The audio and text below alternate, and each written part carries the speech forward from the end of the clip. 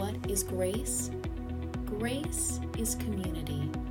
Grace is passion. Grace is for everyone. And today we wrap up our series on indifference. We're going to look at the power of God. We've talked about different sources of people becoming indifferent toward God. For some, they prayed with everything they had for God to change a circumstance in their life. But we worked through if maybe that's not actually how prayer works. Last week we looked at the problem of evil. Where do these bad things come from? And too often we put blame on God for things that are entirely in our control, or at the very least, in the power of the people around us. It's not God that's doing this to us, it's people. So today, in our last look at indifference, we're going to push hard on this idea. If God isn't granting miracles like wishes here and there and everywhere, if God isn't not manipulating the people around us to bring about his will, then what good is God? What power does God actually have? If God isn't going to make my dreams come true, then why bother serving God in the first place? They are compelling questions for sure, so let's take a trip together. Our scripture reading for today comes from the Epistle to the Romans. We read from a different part of this book last week, so the general circumstance is the same. This is the Apostle Paul writing a beautiful, compelling book about salvation amidst suffering. He invites us to consider what a life in connection with Jesus Christ will look like. Let's hear our scripture from Paul Semendinger, who recorded from his home. This is selected passages from Romans 12. Hear now the word of the Lord. I appeal to you, therefore, brothers and sisters, by the mercies of God, to present your bodies as a living sacrifice, holy and acceptable to God, which is your spiritual worship. Do not be conformed to this world, but be transformed by the renewing of your minds, so that you may discern what is the will of God, what is good and acceptable and perfect. Let love be genuine. Hate what is evil. Hold fast to what is good. Love one another with mutual affection. Outdo one another in showing honor. Do not lag in zeal. Be ardent in spirit. Serve the Lord. Rejoice in hope. Be patient in suffering. Persevere in prayer. Contribute to the needs of the saints. Extend hospitality to strangers. Bless those who persecute you. Bless and do not curse them. Rejoice with those who rejoice. Weep with those who weep. Live in harmony with one another. Do not be haughty, but associate with the lowly. Do not claim to be wiser than you are. Do not repay anyone evil for evil, but take thought for what is noble in the sight of all. If it is possible, so far as it depends on you, live peacefully with all. Do not be overcome by evil, but overcome evil with good. And from Philippians 1:21, for to me, living is Christ and dying is gain. The word of the Lord for the people of God. Thanks be to God. Let's pray. Lord, may we be an inclusive community passionately following Jesus Christ. As we consider your will and power, move our hearts. Amen. So the compelling question that follows us from last week is, if people are free to do as they please, then what power does God have? Now, it's important that we don't lose sight of the forest for the trees. There's a story of a man who was at the drive-thru, and he put in his order for his burger, fries, and drink. The meal cost $4.29, and the attendant over the speaker said, "That will be $4.83. Please drive up to the next window." But as soon as he heard $4.83, he thought, "That's not right. They are charging me too much tax."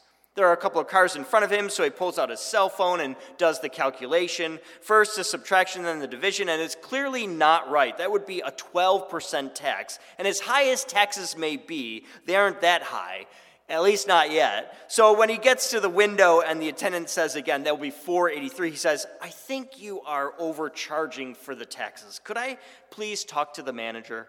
The manager comes over and he explains the situation, and the manager agrees the number is wrong. They work out what it's supposed to be, and so the driver pays. As he gets his change back, he thinks to himself, "I've still got it. I knew it was wrong. My engineering degree is still paying off. I could just tell the percentage was not right, and I have thwarted the drive-through worker from overcharging me." So what did this mathematical wizard do next? He took the 20 cents from the worker, proud of his staggering genius, and promptly drove off without his food. We don't want to be like that driver. It's too easy to do something similar when we ask big questions about God. Let's make sure we are keeping the main thing the main thing.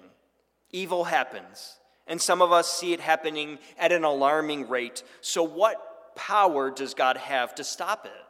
This question is actually one about the sovereignty of God. A sovereign is a king or queen who rules a kingdom. And when we say something like, "God is in control," or "God made it happen for a reason," we are actually making a really big claim. We are saying God rules his kingdom with complete supremacy, as if nothing happens without God forcing it to happen. My preference is to look at the scriptures and make sure the words we use to describe God's action in this world matches up with what we see there. So what do we see? Matthew 22:29, Jesus is talking to the religious leaders of his day, and they are trying to trick Jesus with a question about who is married to who in heaven and when people get remarried. It would be like asking Jesus today how many angels can dance on the head of a pin. What does that question even mean, and what possible good could come of answering it? And this is Jesus' response to their ridiculous question. "You are wrong because you know neither the scriptures nor the power of God." Now, I don't know about you, but I don't like to be wrong. Jesus is telling us, know the scriptures, and you will know the power of God. So let's track closely with what the Bible actually says about this. In Genesis, as God created the whole world and everything in it, he turns to the human he has made and says, "Adam," which means human, "have dominion over the fish of the sea, over the birds of the air, and over the cattle, over all the earth, and over every creeping thing that creeps on the earth." That's a pretty sweeping command. God is putting people in charge of the earth. So if God puts people in charge of the earth, guess what that means about God? God has purposefully given up control himself. He allows us to be free to choose to take the path that we desire so that we can exercise dominion or responsibility for what happens here on earth. God has handed it over to us. So some of you might be thinking, that makes God really weak. If God is not in control, making things happen all over, then God is a wimp. God can't stop me from doing whatever I feel like doing. It feels like if God can't force me to do what he says or force his desires on the world, then he obviously isn't very strong. That makes me think of a boss who yells and screams at you. Have you ever had a boss do that to you? They may seem pretty powerful in the moment, don't they? You might end up doing what the person asks you to do, sure, but I bet you'd hate doing what they commanded you to do the whole time. And you're probably even thinking about quitting your job because of it. And what do businesses pay for through the nose time and time again? Training new employees. because of the turnover they have. A screaming boss making everyone uncomfortable is actually costing the company money. It might look like strength in the moment, but it's actually weakness. If God were forcing us through awful, painful experiences because that was his plan, it would be just like that boss screaming at us to get a job done. Instead, God shows us his power more like a boss that gives us choices, encouraging us and empowering us. God gives us space to thrive and feel good about what we do. We want to work for God. We are committed to the mission and vision of the kingdom. And when it does become painful, we aren't mad about it. We're glad to give in order to see the world made right. I often think, what makes God more powerful? God forcing his way like an angry boss, or empowering and encouraging us as God's will still gets accomplished? I would say I definitely think it's the second. God exhibits his power in not forcing our hands, and instead allowing us to choose his kingdom and his righteousness. This might be easier for us to understand when we think about not a king over his country or a boss over his employees, but of a parent in their relationship with their children.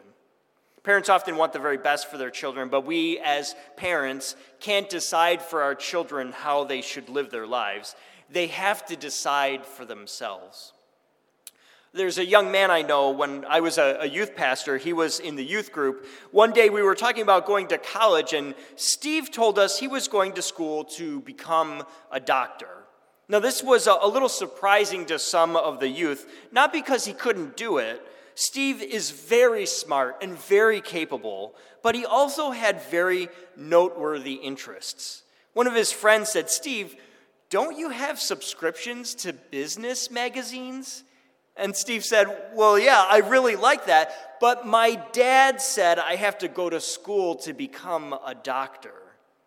There was stunned silence. It was painfully obvious to the rest of us that Steve wanted to go to school for business, not to be a doctor. Fast forward a few years, and I actually had a chance to talk to Steve after college. I asked about his career and what had happened to going to college to become a doctor. He said he hated it. He was 1 year in and he changed his major to business. When he graduated from school, he got a great job with a bank out in Chicago and was about to marry a lovely young lady. He was very happy he had chosen a path that fit with the things that he loved to do. See, God is not like Steve's dad. His father had a goal for his son that was not in tune with what Steve loved. God, on the other hand, knows exactly what we love. God is infinitely more in tune with who we are and what we need.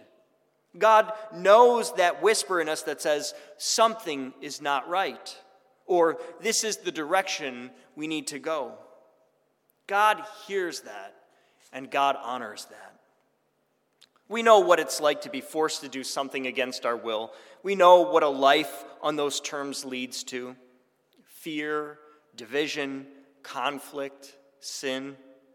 But with God we experience forgiveness, reconciliation, peace, hope, redemption, and love. This is what flows out of a choice we make to live life the way God would have us.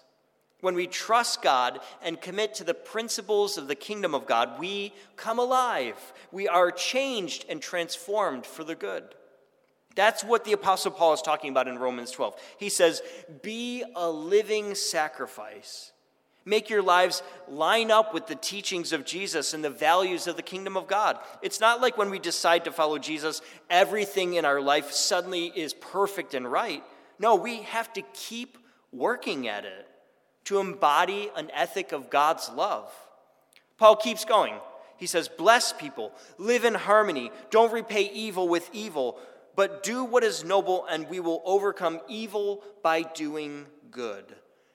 That is the power of God. The world is moved toward good by doing more good things. Let me flesh this out a little more. There are specific things that are true about God that reflect God's power at work in this world. We only have time to really focus on one of them, but here are at least a few thoughts on the power of God. One is that God is always with us. This past week, another pastor had shared with a group of us about the different names of God, and the main name of God in the Hebrew is Yahweh. If we were Jewish, we would say Jehovah because it is too sacred to say the actual name of God. But people have speculated that the very name of God may actually be the written form of the sound of our breathing. We breathe in, Yah, we breathe out, Weh. The point is, God is as close to us as our own breath. God literally dwells inside of us. And the scriptures declare, where shall I go from your spirit? If I ascend to heaven, you are there. Wherever we go, God is there. That is a powerful notion. We also know God's power by the life of Jesus. We usually focus on the miracles, and maybe we can talk about that another day, but the most powerful part of all of Jesus' ministry on earth was actually his death. In dying, he set an example of how we might live. We don't live for ourselves, we live for others. We live for the good of the community as we listen carefully for what God desires and then work to make it happen. The example of Jesus changes the world around us, and perhaps most profoundly, it changes us too. A young woman named Danielle decided to go to South Africa and do missions work. For a year, she was connected with a hospice center that cared for AIDS patients, many of them at the very end of their lives. She and a colleague had decided one day to take those who could travel out for some ice cream. They had very little money, but they could buy everyone a single scoop of ice cream. As the patients happily ate their ice cream, a man noticed what these two people were doing and said, "What you are doing for these sick people is beautiful. I would like to buy them some chicken if that's okay." So this man, who did not seem to have very much money, paid for a dozen meals so that they might taste fried chicken along with ice cream one last time in their lives.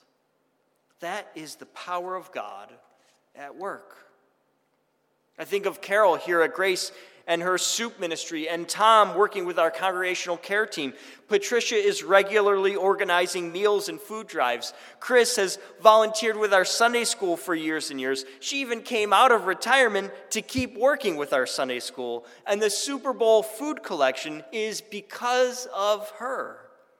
There are people behind the scenes that are doing amazing work, and they won't even tell anyone. They won't even let me tell you. I wish they would, because they are a gift to this world, and they remind us of the power of God, exerted not through force, but through the good works that you are doing.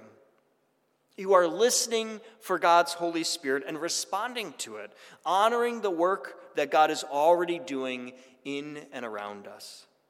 One last way we are certain of God's power, and that is through the establishment of the kingdom of God. We usually talk about the end times and maybe the rapture at the end of the earth as God forcefully imposes the destruction of all that is evil. But there's another way to think about this. Scripture doesn't just say evil is destroyed. It says that no purpose of God can be thwarted. God is building his kingdom here, but I wonder if even here, maybe it is not by force. Maybe God is overcoming evil by always walking with us, reminding us of the example of Jesus as we do God's work. Maybe we are inching closer to the kingdom of God when we raise money for cancer research, or by a kind act directed toward a neighbor. Maybe the kingdom comes when we reflect on what it would be like to walk in another person's shoes, particularly those who are marginalized by society. How would you want the world to treat you if you were blind, or had a mental health condition, or were constantly being judged based on the color of your skin. God is bringing an end to evil as we choose to do good.